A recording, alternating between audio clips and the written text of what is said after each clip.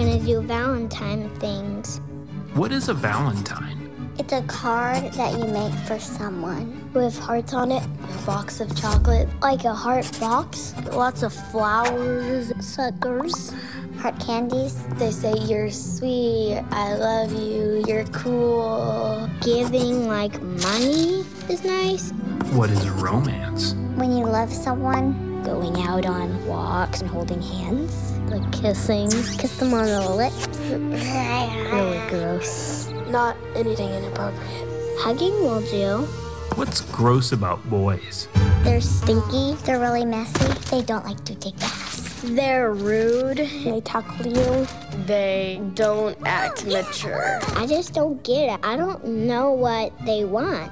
What's weird about girls? They're always in groups gossiping. They're always picky. They want something done exactly when they tell them to. What would you say if someone asked you out on a date? Say, no thank you. I would say, maybe come back in 10 years. I might go, as long as it was okay with Mommy and Daddy. Who should pay for the date? The boy. The boy. The boy. Boy. The boy. Because boys are supposed to act like gentlemen, because girls shouldn't have to do that, because they want the ladies to like them. What is love? Be nice to all the people in the world. Almost like overwhelming. Happy crying overwhelming. Being honest, not keeping secrets, just doing the right thing. To have a family, that's the way that God made us. How do we show love to others? You just say, are you okay? Telling them it's okay and hugging them. And just take your time to spend with them. Because God wants us to love each other. How does love change people? If you show them love, it usually makes them forget about their pain. It makes all the world brighter. It would make them feel more confident, and they won't be sad, scared, or angry because they know they're being loved. Happy Valentine's Day. Happy Valentine's Day. Happy Valentine's Day. Isn't that a great little video? And as a father of 3 boys, I love the part where the little girls complain about how boys just tackle them. So yes, I can attest to that. That happens in our house a lot. And Valentine's Day is right around the corner. Now, if you didn't know that, this is your heads up. You've got 2 days left, and thank the Lord for Amazon Prime. Okay, so now don't go on Amazon Prime right now and order that last-minute gift, but we are going to talk about some love today. We're going to talk about some things that we associate with Valentine's Day, and if you're joining us for the first time today, welcome. We just kicked off this series last week, so you haven't missed out on a whole lot. We're talking about the different storms in life that we go through and how we believe God's Word can guide us through those storms. And yes, today we are going to talk about marriage, specifically how we weather life storms in our marriages, okay? So if you're married, I want you to take a deep breath, okay? Maybe you're married and you're new to Vaughn Forest, and you're like, oh my goodness, they're about to get all up in my business, okay? One of the things we like to do is just be real, be authentic, talk about the real things. And so if you're like, man, I don't know if we really want to do this today, it's going to be okay, all right?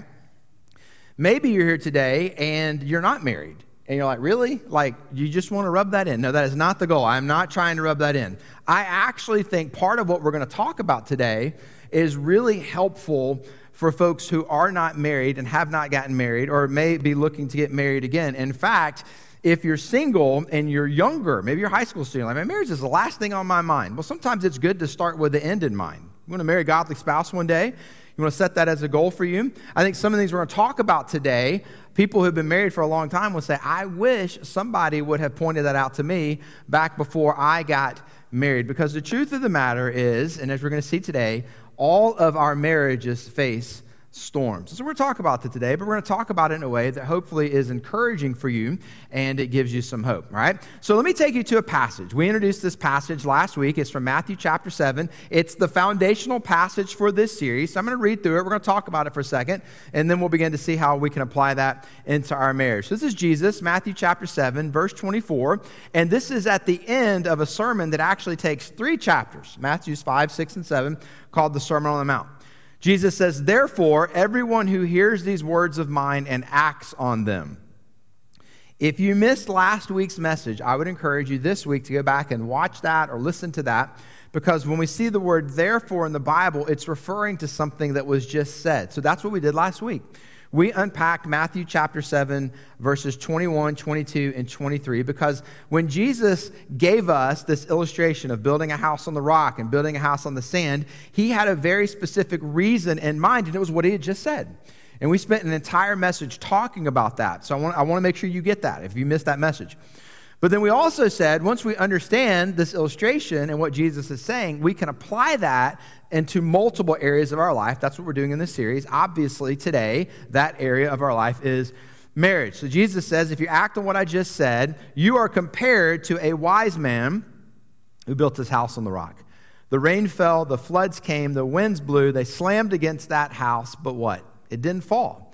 For it had been founded on the rock. Everyone who hears these words of mine and does not act on them will be like a foolish man who built his house on the sand. And the same thing happens. Verse 27, the rain fell, the floods came, the winds blew and slammed against that house, and it fell, and great was its fall. So it begs the question, why would you intentionally build your house on sand? I mean, if storms are going to come through, like, you want your marriage to be able to withstand those storms. We're going to talk about that here in just a second. I think it's going to surprise you, some of the things that builds marriages on sand. But before we get to that, let's just kind of lay a foundation for some storms.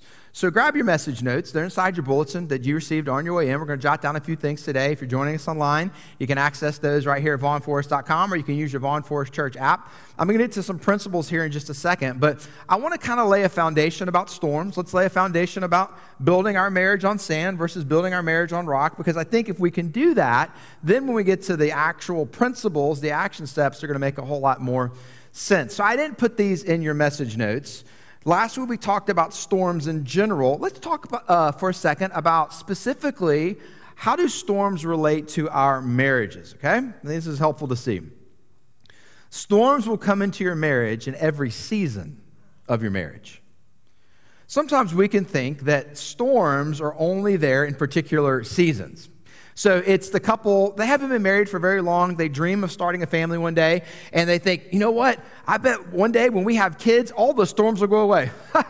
No way. They get worse, okay? You're like, really? Yes.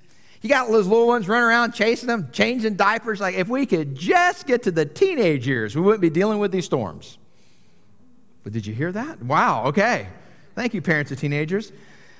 Parents of teenagers, if we could just get them out of the house, praise be to God, and be empty nesters again, then we won't be dealing with these storms. See, what happens is we set ourselves up for great disappointment when we tie storms to seasons. In every season of your marriage, you're going to face storms. They will look different based on the season of marriage you're in. But part of being married is facing storms. There's no season where you can ever escape that. Here's the second thing about storms. Storms reveal what's at the foundation of your marriage. Last week, I put a picture up of two trees. One fell, one remained standing. They went through the same storm. The storm revealed bad foundation for the tree that fell. And that's what happens when we face storms in our marriage. It'll show you what you built your marriage on. And you may think you've built your marriage on a biblical foundation, on a godly foundation. Let me tell you when you'll find that out to be true when you face a storm. A storm will always reveal what is at the foundation of your marriage. Here's the third thing about storms. Storms can either weaken your marriage or strengthen your marriage depending on the foundation. Isn't it interesting? You've probably seen this.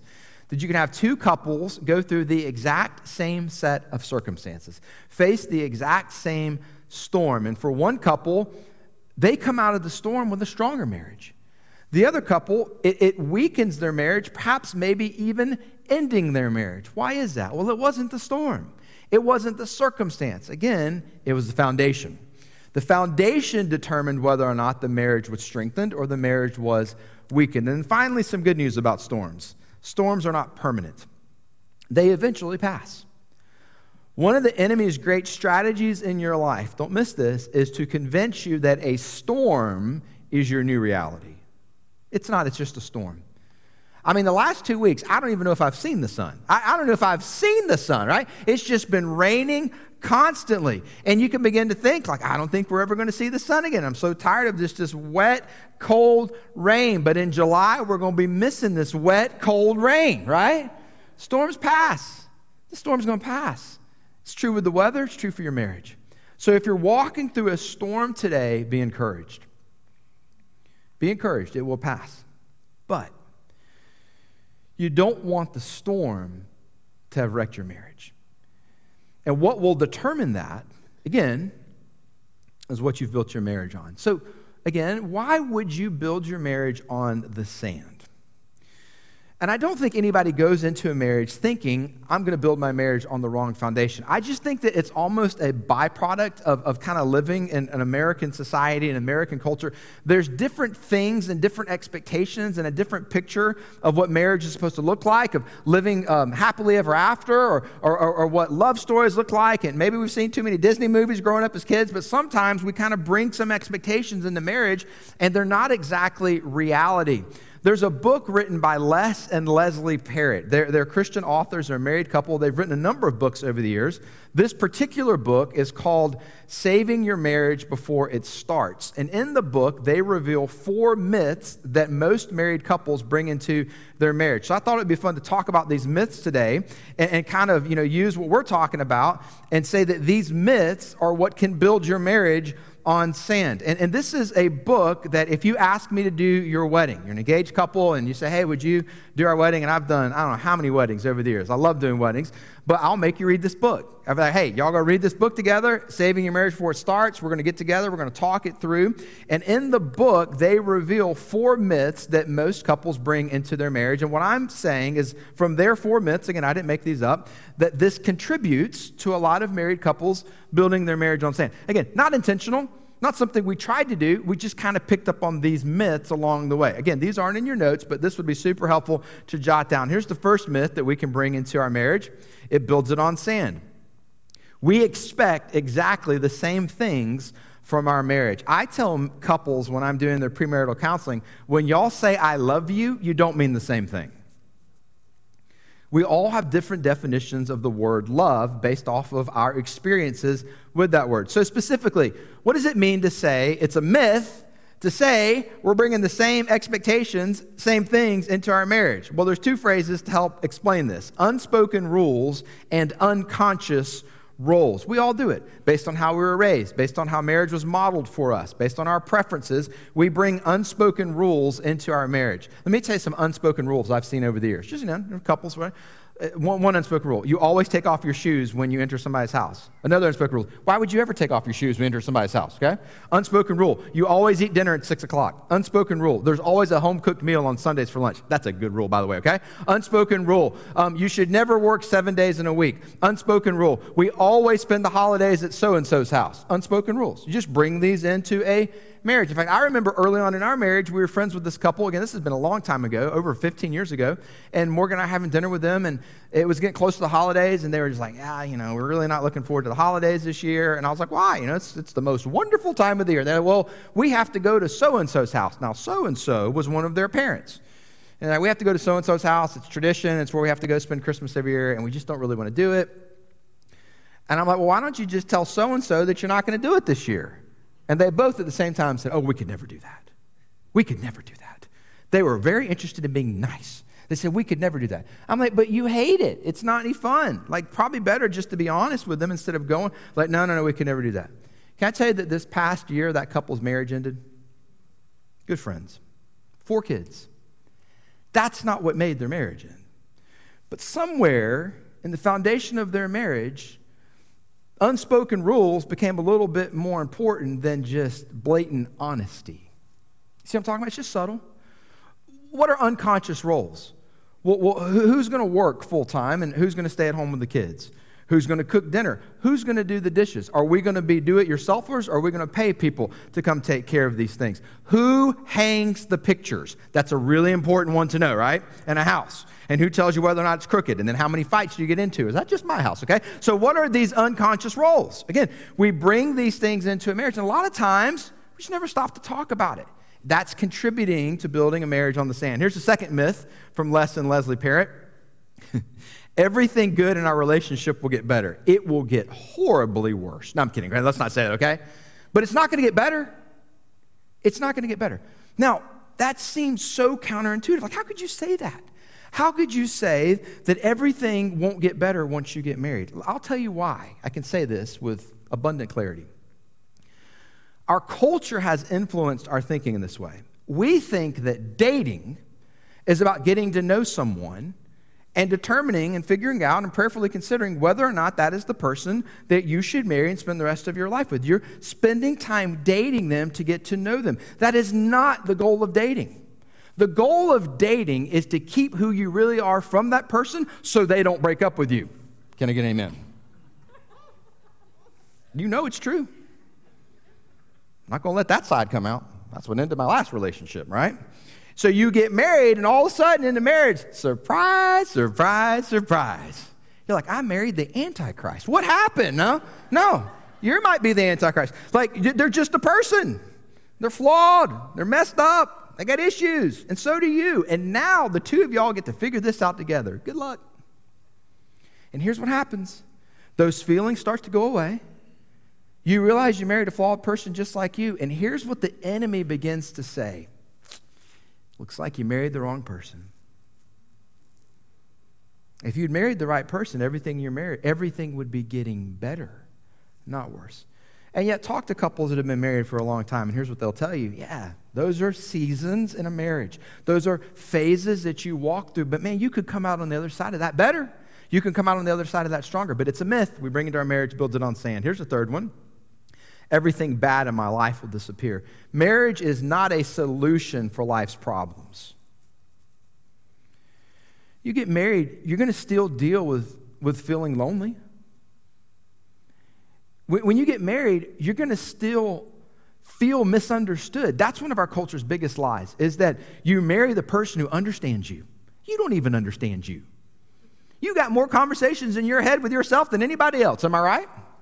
So why would you place that burden on somebody else? Because that's what true love looks like, Pastor. If they really love me, they'll understand everything about me, and I shouldn't have to explain everything about me to them. Holy boy, you're in big trouble. It's a myth. Marriage is not a solution to life's problems. You're going to still walk through challenges and problems even after you're married. Here's the fourth myth, builds our marriages on sand. My spouse will make me whole. You complete me. Y'all remember Jerry Maguire? Well, that was a lie. What was Renee Zellweger's name in that movie? I don't even remember her name in the movie. But when she walked in, what'd she say? You had me at hello. I mean, that movie, I liked the little kid. He was funny. He made me laugh. The little kid. The rest of it, garbage. Garbage. Except for the part where they yell, show me the money. I did kind of laugh at that. I completely digress. But here's the point. Y'all know what I'm talking about. Even teenagers are like, is that from the 90s? It is. It was an awesome decade. It was an awesome decade, okay? We remember it very fondly. But we bring that into marriage. So let me encourage you this morning. God did not create an incomplete you. He created you in his image. Your life matters. Your life has value. That value is not based upon whether or not somebody else wants to date and or marry you. That value is based upon what God did to reconcile you back to him. Let me tell you what he did. He sacrificed his only son so that you could have a relationship with him. Your worth and your value is not based upon another person wanting to spend his or her life with you, okay? You were created complete. And when you experience salvation, your identity is now found in Christ. So what is marriage? Marriage is two becoming one.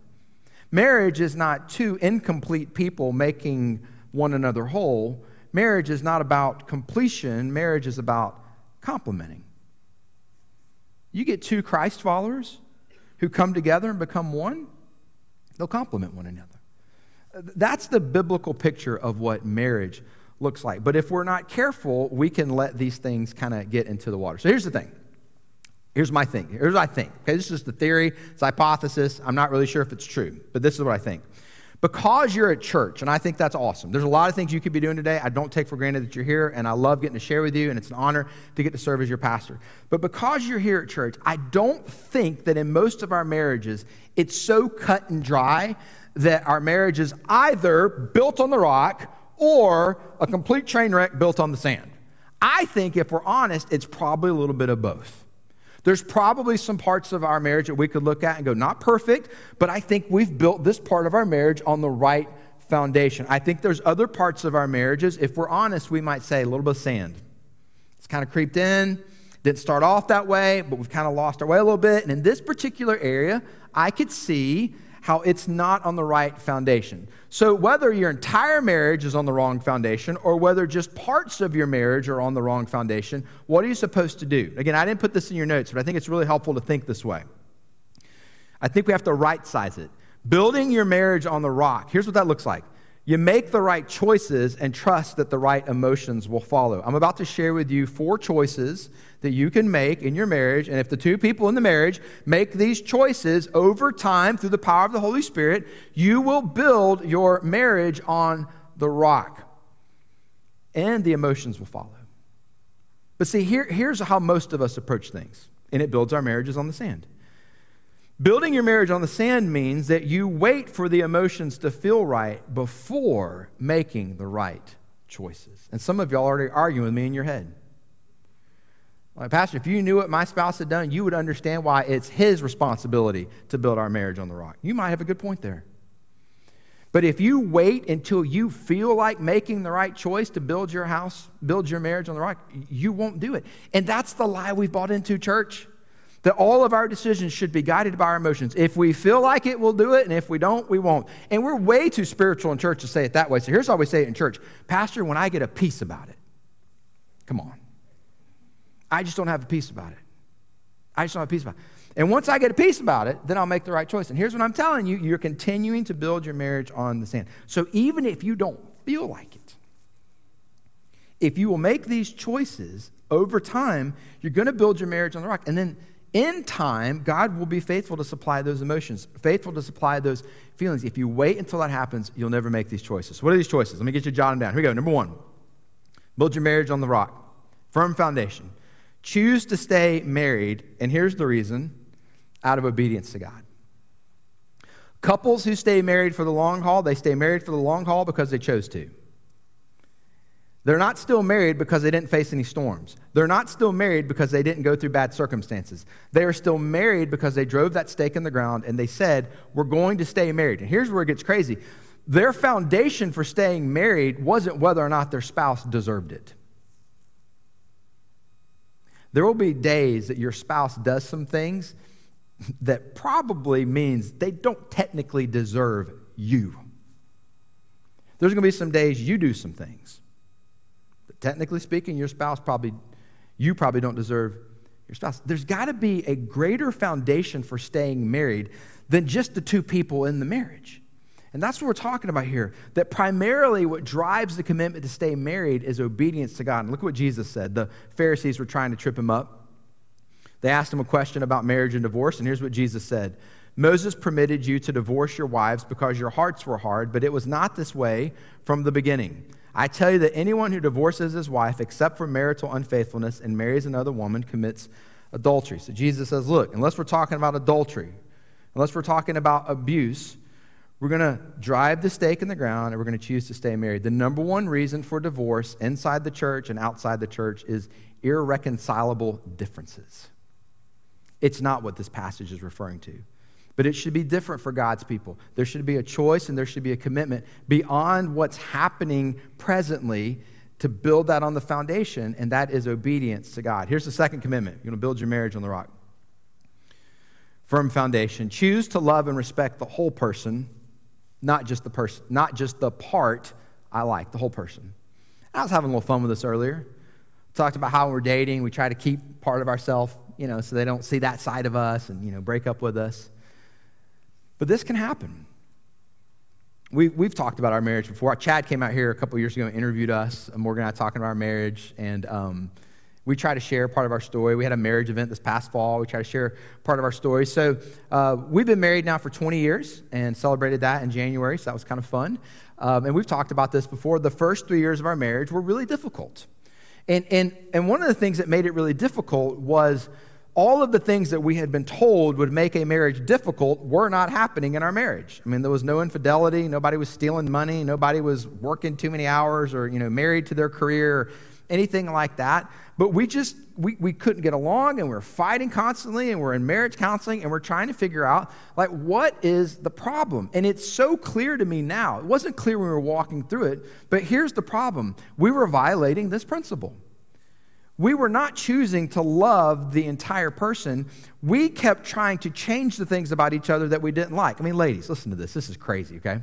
My wife actually believed that if she pointed out the things to me that she didn't like about me, that I would change. It's a terrible plan. Guys, let me tell you how dumb I was. I actually thought that if I just simply pointed out the things about Morgan that she needed to work on, that would motivate her heart to serve her loving husband and turn from her wicked ways and love me the way Christ.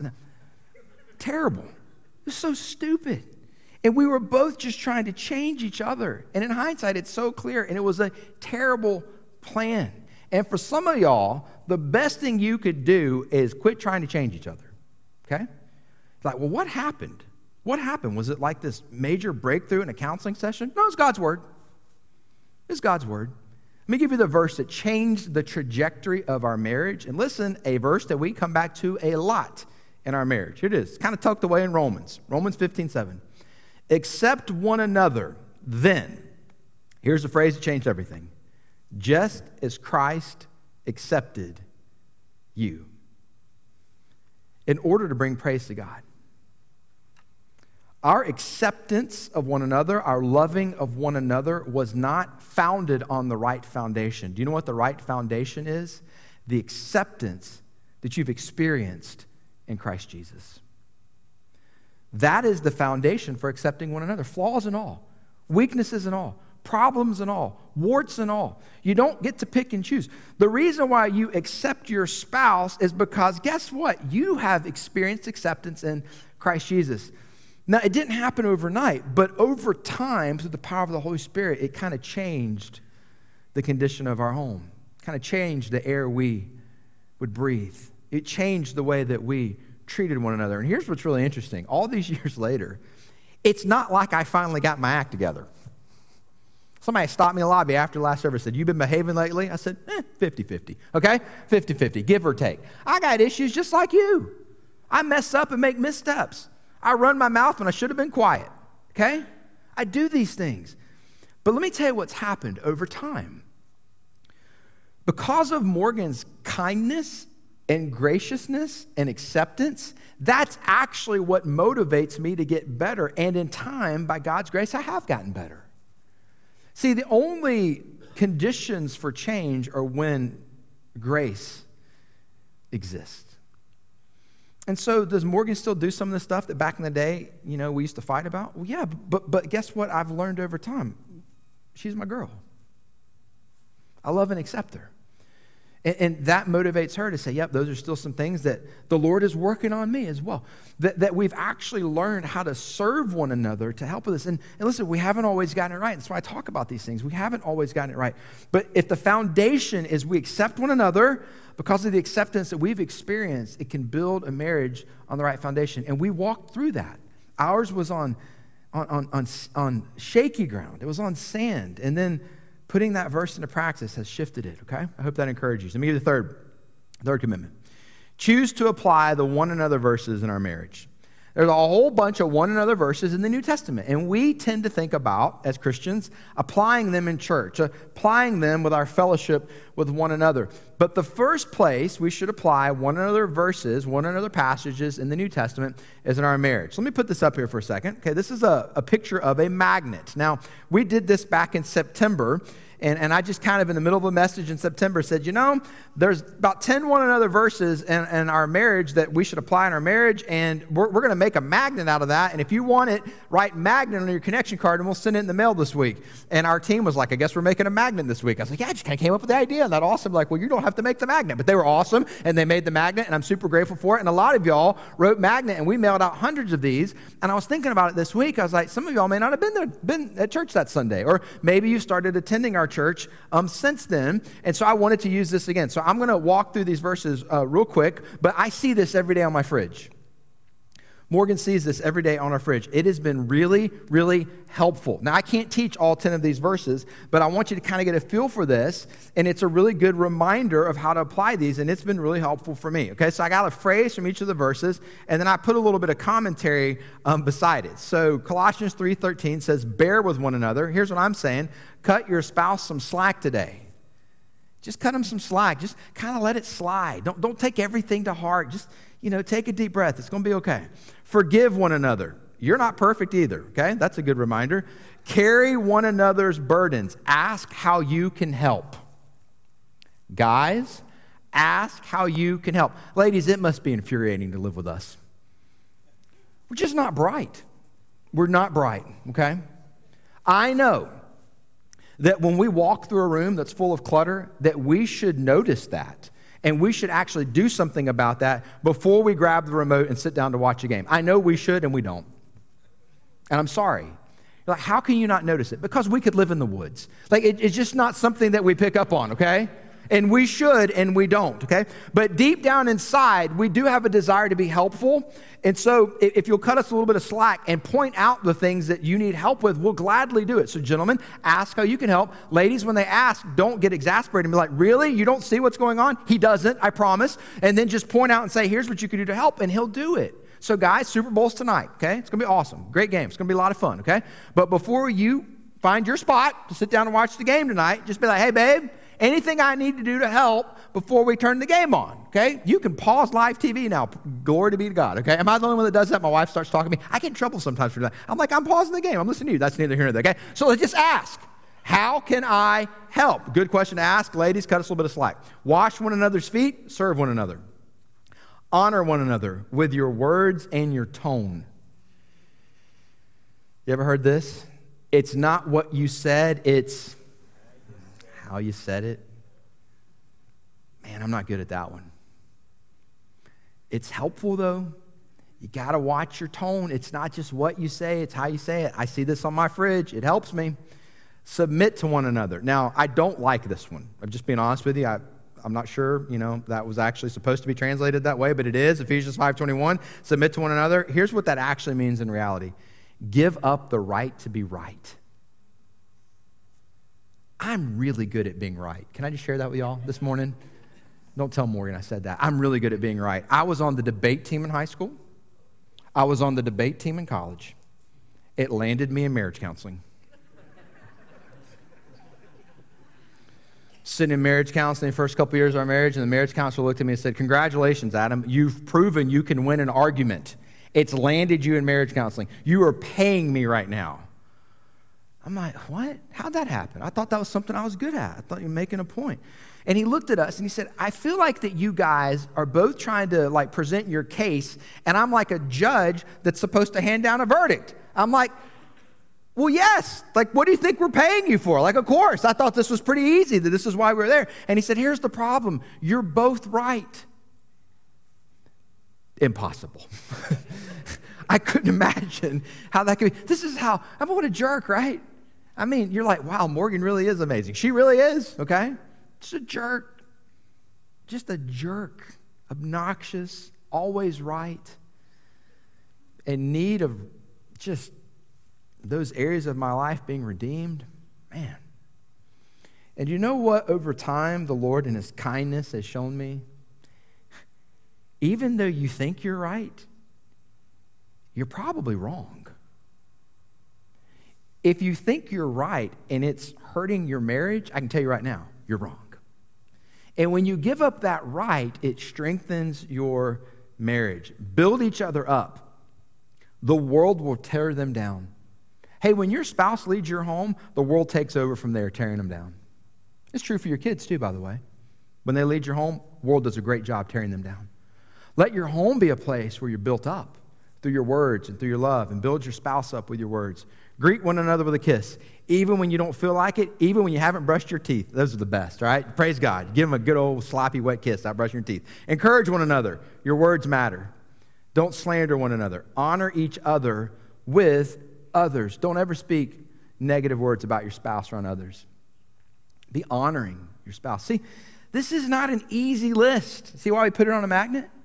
And if you don't have the magnet and you want it, just write magnet on the back of your connection card. We'll send it to you in the mail this week. And it's a really good check. Hey, am I applying these verses that are in the Bible first and foremost in my marriage? It's going to be 2 steps forward, 1 step back. You're not always going to get it right the first time. But as you apply these in your marriage over time, it's going to build your marriage on the right foundation. And here's the 4th choice to make. Choose to have fun with my spouse because neither of us is promised tomorrow. There was a reason you fell in love. And so many times once we get into a marriage, and certainly after we have kids and busy, it can just be easy to stop having fun together. I mean, there are some days I feel like we should just, in the morning, all put our hands together and say, 1, 2, 3, go team, and hope we all make it back by midnight. I mean, Sam's got to go there, and Jacob's got to be here, and Henry's got to do this, and I've got this with the church, and Morgan's got this with the kids' ministry, and our life is just nuts. It's crazy. It's just, and what we know, and because I know this is true for us, I'm sure it's true for you as well, that if we're not intentional about having fun together, before long, it'll just feel like we're roommates living together, running car shuttle everywhere, taking kids where they need to be, and taking care of that, and paying bills, and what we don't have anything for dinner, and it just becomes, it's just not fun anymore. It's just so much stuff you have to deal with. I'm about to free some of y'all up. Choose to have fun. Make it a priority. I'm really about to free some of y'all up. Your marriage is more important than your children. Some of your lives are being driven and dictated way too much by what your kids are up to, and you're not giving your marriage the time and the attention it needs. So sometimes, here's what you need to recognize. The best gift you can give your kids is a good marriage. Not a perfect marriage, but a marriage where the 2 spouses are committed to one another in the marriage. And sometimes you need to have some fun without your kids for the good of your marriage. I mean, sometimes you just need to tell your kids, hey, it's bedtime. Like, you're going to bed. All of you, and they all say, well, none of my friends go to bed at this time. Like, I could care less. You're going to bed right now. And let me tell you why. Like, it's because we need more sleep. Well, I think that's what doctors say, but here's the real reason why. Your mom and I are super excited about the next episode in a series we're watching right now, and we can't wait to watch it. Go to bed. Not real super spiritual, but a lot of fun. We're going to have fun together. Without you. You're not the priority around here. She is. Our marriage is. And that means sometimes you don't get to be around. Good night. We love you. And one day, at their wedding reception, they'll thank you for modeling the type of marriage where the 2 spouses in the marriage enjoyed being together. They loved each other. They had fun. Let me give you this little verse from Song of Solomon. This is my beloved, and this is my friend. Can you say that about your marriage today? Not just that this is my beloved, this is the person I've committed my life to. Is your spouse your best friend? Have you let some things kind of slide that used to contribute to the fun that you were having, that the joy that you were having, the life that you were getting to experience together? See, I believe that's what God would have for you today. Would you bow your heads with me this morning?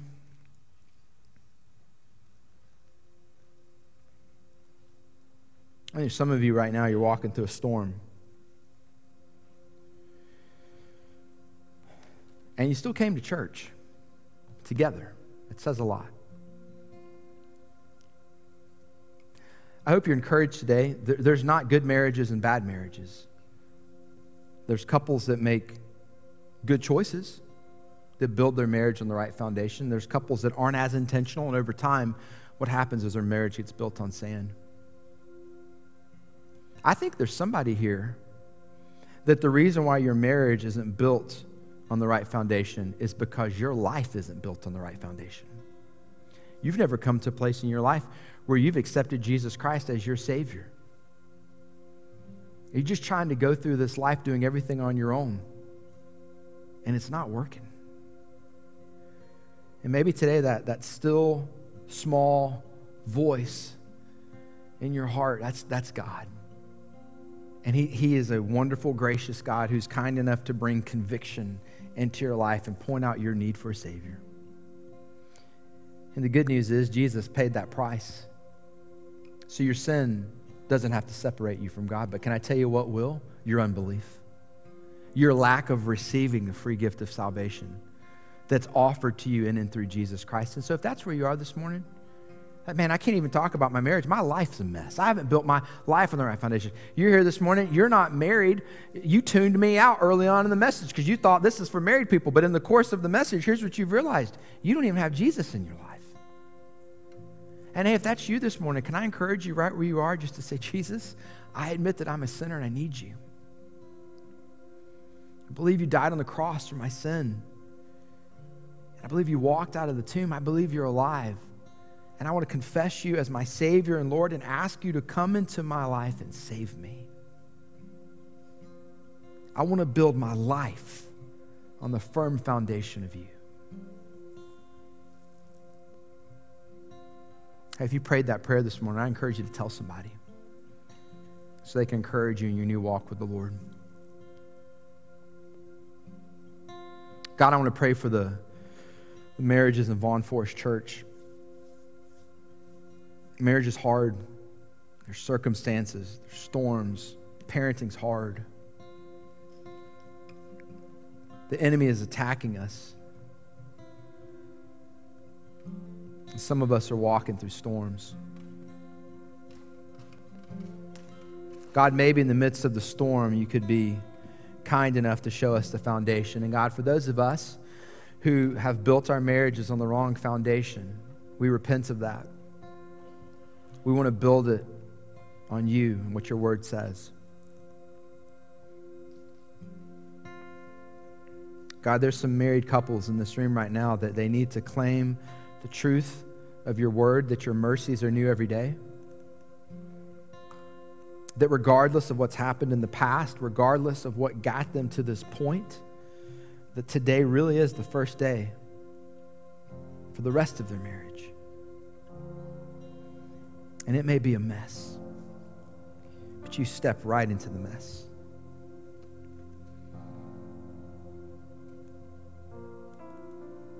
So God, I'm asking you to do that.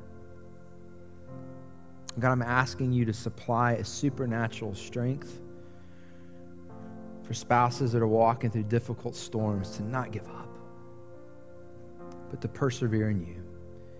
We pray all these things in Jesus' name. Amen. Hey, can I invite you to stand as we respond and worship together?